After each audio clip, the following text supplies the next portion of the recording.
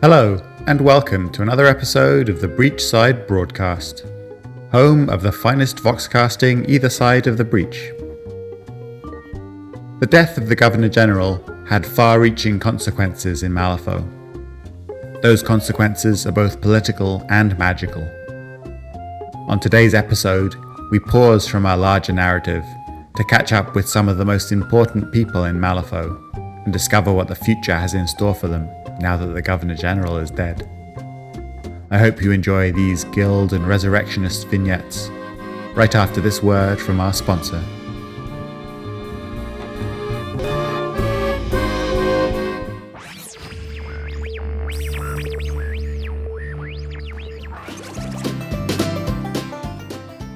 This episode of the Breachside Broadcast is brought to you by Vignettes, the new, smaller, more delicate form of the Vigs you all know and love.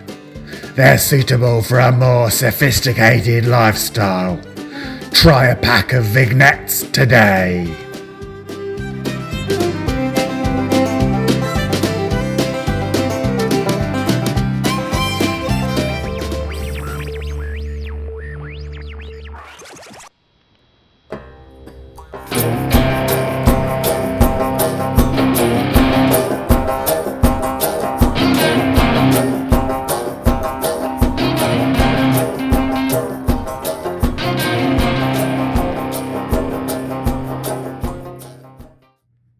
Guild Vignettes. Following the death of the governor, Lucius surrounded himself with the finer things in life, playing up his role as a bureaucrat who just earned a promotion on account of his superior's sudden and unexpected death. It was a ruse, all part of the charade that he lived and breathed, but a pleasant one nonetheless. When word reached him that someone had discovered the Nythera ruins in the Badlands, he took stock of the situation.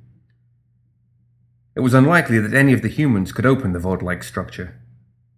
But then again, it had been unlikely that a human would manage to nearly become a tyrant as well. Deciding to cover his bases, Lucius dispatched some of his minions to locate a mercenary who had returned from the ruins, hoping to learn more about the situation. Unfortunately, the Ten Thunders snatched up the mercenary first, keeping him well beyond Lucius' reach.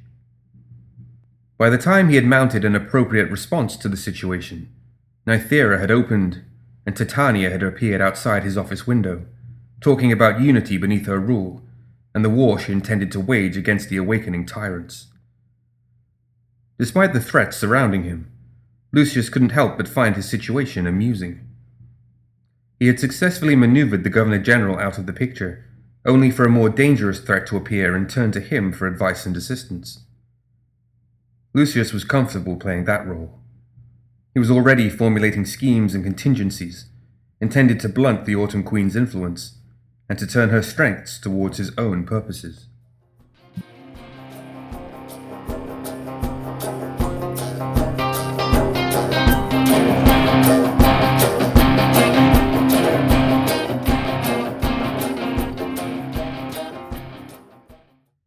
Perdita met with the Governor-General shortly before his death, but it wasn't a pleasant meeting. She returned to Latigo, where she took stock of their supplies and ammunition, and debated whether or not the Ortegas could survive without Guild support. His subsequent death rendered her concerns moot.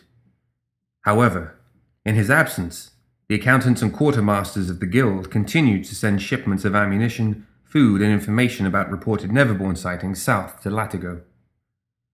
Just as Perdita was beginning to think that things were returning to normal, however, a bevy of gremlins appeared on the outskirts of Latigo, all of them making loud noises and rude gestures in an attempt to attract the attention of her family. Not giving the vermin much credit, Perdita sent a group of pistoleros out to deal with them, and they all came back with horrified stories of undead abominations trudging toward Latigo. It wasn't the first time that Perdita had fought the creatures that crawled out of the crater left behind by the Red Cage, and with a curse, she gathered up the rest of her family and led them into the bayou. There were far more of the undead creatures than she had ever seen, and though they managed to deal with the bulk of the abominations, for every 2 they killed, 3 more crawled their way out of the crater. Realizing that they would have to find the source of the abominations to truly deal with the threat, Perdita returned to Latigo, leaving Francisco, Santiago, and a small force of pistoleros behind to hold the monsters at bay. There had to be some clue as to where the vile creatures were coming from, and she was determined to find it, and end the threat of the Red Cage once and for all.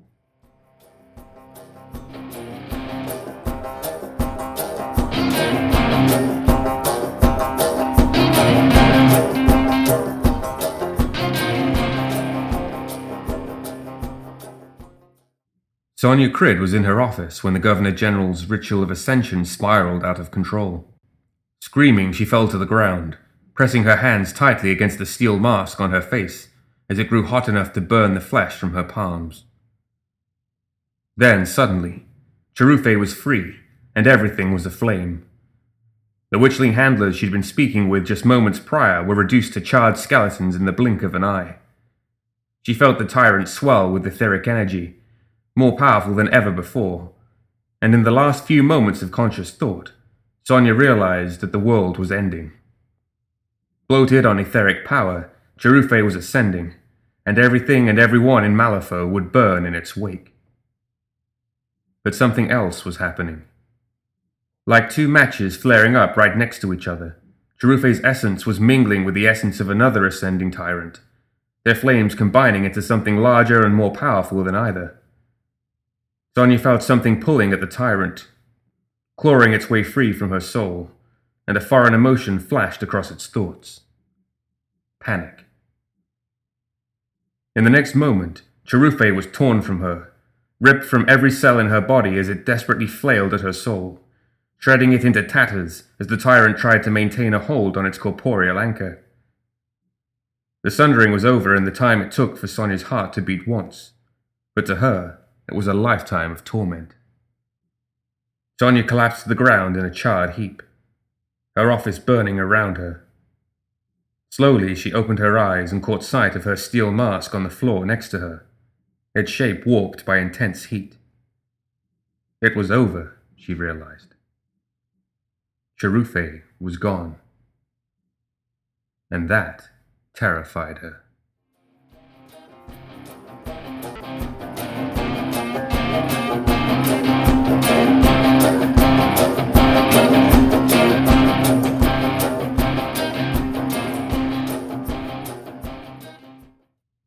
When she learned of the news of the governor's death, Lady Justice knew that it was only a matter of time until the resurrectionists made their move.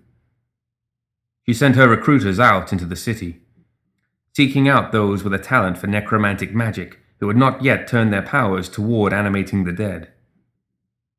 When she finally received word of the zombie horde shuffling across the central slums, its numbers were far greater than she had expected. Drawing upon the Guild Guard, she led the military forces of the Guild against the undead army, hacking countless shuffling corpses apart as riflemen and lumbering constructs supported her on every side. It wasn't enough. The undead horde was poised to overwhelm their battle lines when its southern flank suddenly collapsed. Justice didn't know what had happened to weaken the zombies, but she seized the opportunity just the same, ordering peacekeepers and mounted guards to focus their efforts on that part of the battlefield. She could sense when the enemy necromancer withdrew, as the undead around her began to slow and weaken, allowing the guild to reassert their momentum and win the day. There had been something familiar about the way the zombies were fighting, and after going through her records, Justice realized that the resurrectionist who had been commanding them could only have been the same one that she had fought at the ruined observatory. That battle, the one that more than any other had nearly killed her, had never sat quite right with her, and now she knew why. Determined to not let such a powerful necromancer slip through her fingers, Lady Justice turned all her resources toward finding the unknown resurrectionist and ending him.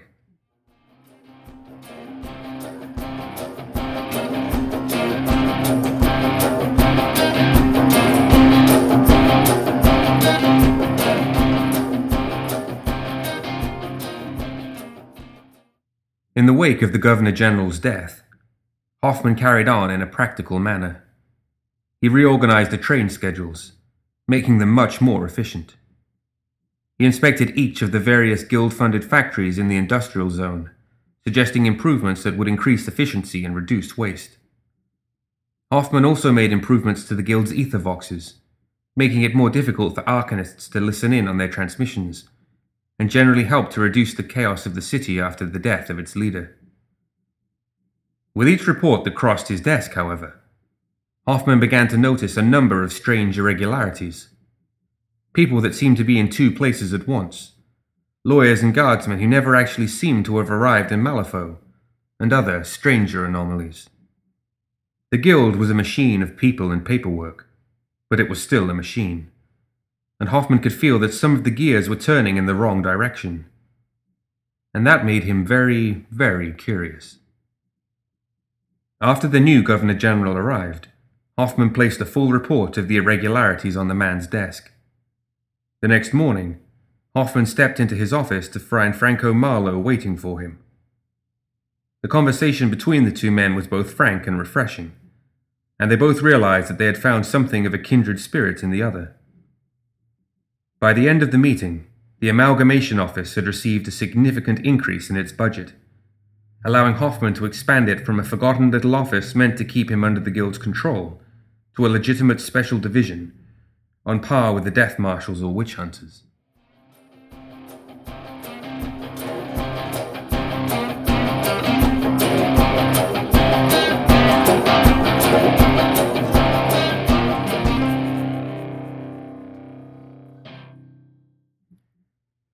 Resurrectionist vignettes. In a way, the death of the Governor General had been a boon for McMorning. In the chaos that followed, everyone seemed to forget about the morgue and its slightly eccentric coroner. The guild was simply too preoccupied to pay much attention to anything going on within its own walls. He took advantage of their distraction, letting his helpful nurses fill out coroner reports as he focused on his research. Years earlier, Nicodem had brought him an ancient corpse that had been fitted with strange mechanical augmentations, and it was to these preserved remains that Douglas McMorning now returned. Whether it was the voices in his head finally revealing their secrets, or simply the focus that came with not having to put up with the distraction of guild paperwork, McMorning finally achieved a breakthrough in his research, and learned why the corpse refused to decay. The next day, a grinning McMorning visited Sonia Crid's home, and while Sebastian distracted her nurse, he had a frank and personal conversation with the horribly burned woman. He could repair the damage to her face and body, he claimed, taking away the pain, and with it the need for the morphine that clouded her thoughts. All she had to do was sign a few requisition forms, and he'd begin preparing for the operations right away. Sonia was reaching toward the clipboard before he had finished talking. The next day, the first of many Arcanist prisoners were transferred to the morgue for vivisection. He needed body parts that were accustomed to channeling etheric energy, and in her desperation, Miss Crid had given him access to a whole prison filled with test subjects. It was the dawn of a new era of necromancy, and McMorning was full of all sorts of new ideas.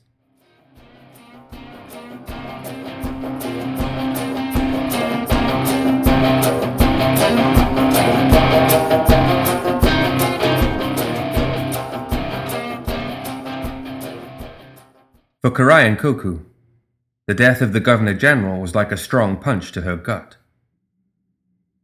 4 years ago, her lover had been murdered while protecting her from the governor's assassins, setting her on the path of revenge that she had dutifully walked since that day. But now, that had been taken from her.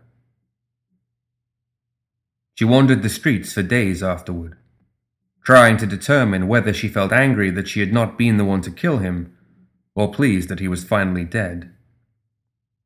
In truth, she found it difficult to feel much about anything. The burning ball of anger that she'd built her life around had been taken from her, leaving only emptiness in its place. Despite that emptiness, however, she was still busy. Working with her friend Molly, the two of them had all but put an end to the larger forced prostitution rings in the city. The Grey Lord, the rearing unicorn, and the Silver Talisman Club had all been washed away in a river of blood, leaving only the Qian Gong. Karai had a history with the establishment, but its time was coming, as surely as the setting of the sun. As she stood across the street from the establishment, watching the patrons come and go and marking their faces, a woman in a dark cloak approached Karai with an offer. She claimed to be acting on behalf of a group who called themselves the Court of Two, who had been watching Karai for some time. The court needed Karai's assistance to help them harness the spirits of the dead on a mass scale. Karai was unimpressed with the offer, until the woman added that the court had discovered a ritual that would return a spirit to life, though none of them were capable of performing it. Heart fluttering at the possibility of seeing her lover once again, Karai agreed to meet with the woman's masters and discuss terms.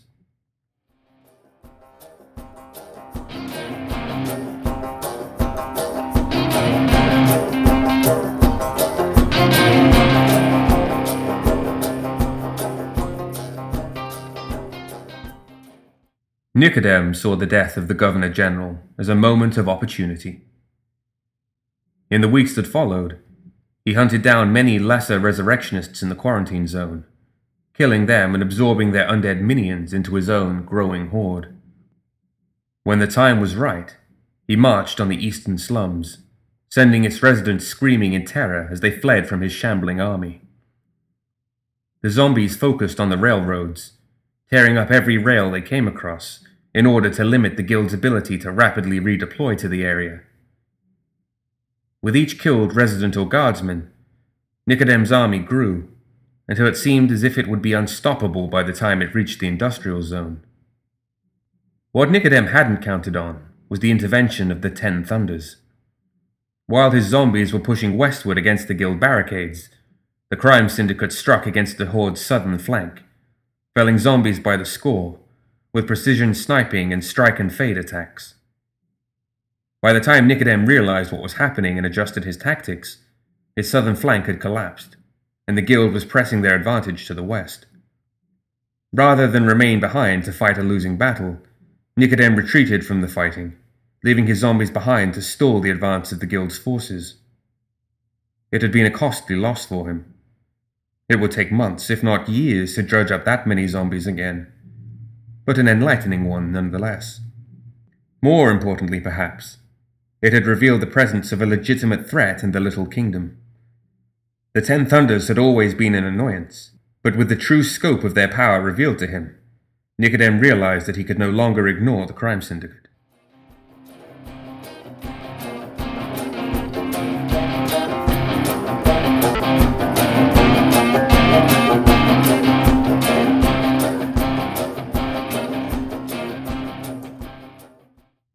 With all the chaos around him, Seamus kept on keeping on. Of all the people who'd been blessed with the ability to manifest into avatars, he felt the loss of that power in the wake of the Governor General's death most keenly.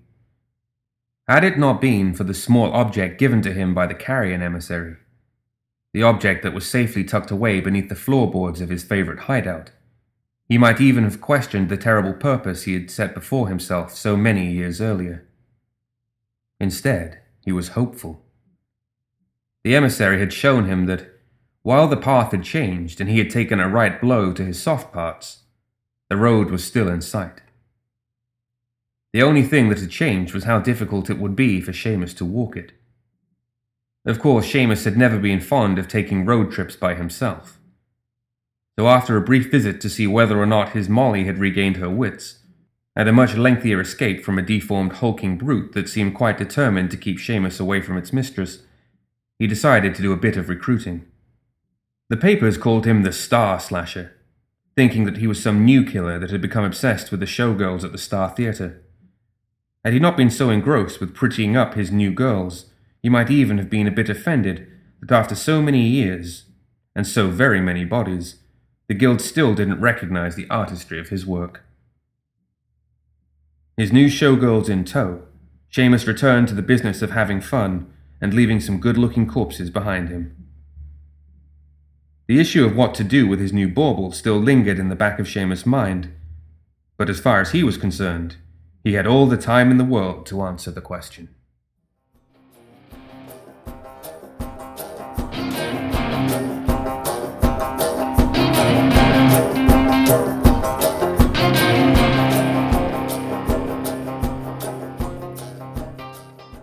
Much like Seamus, Molly found it difficult to care too much about the Governor-General's death.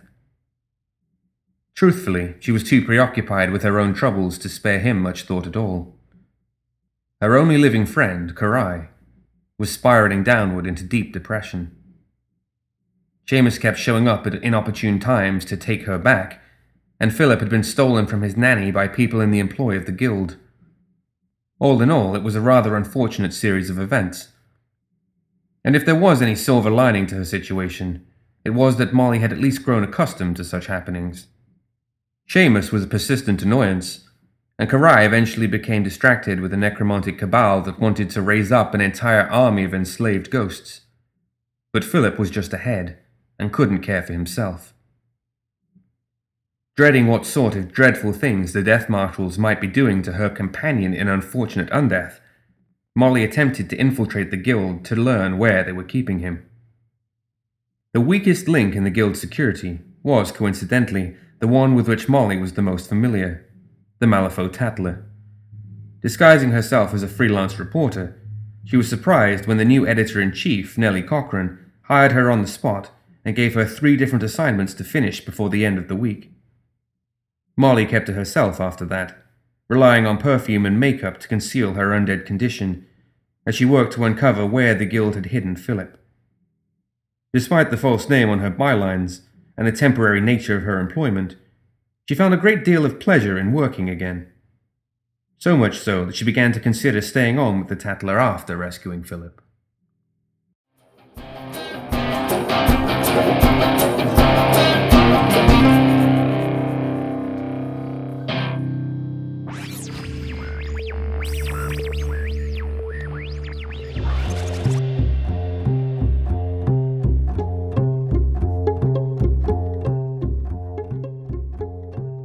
That's it for another episode of the Breachside Broadcast. Join us next time for more Tales of Malifaux.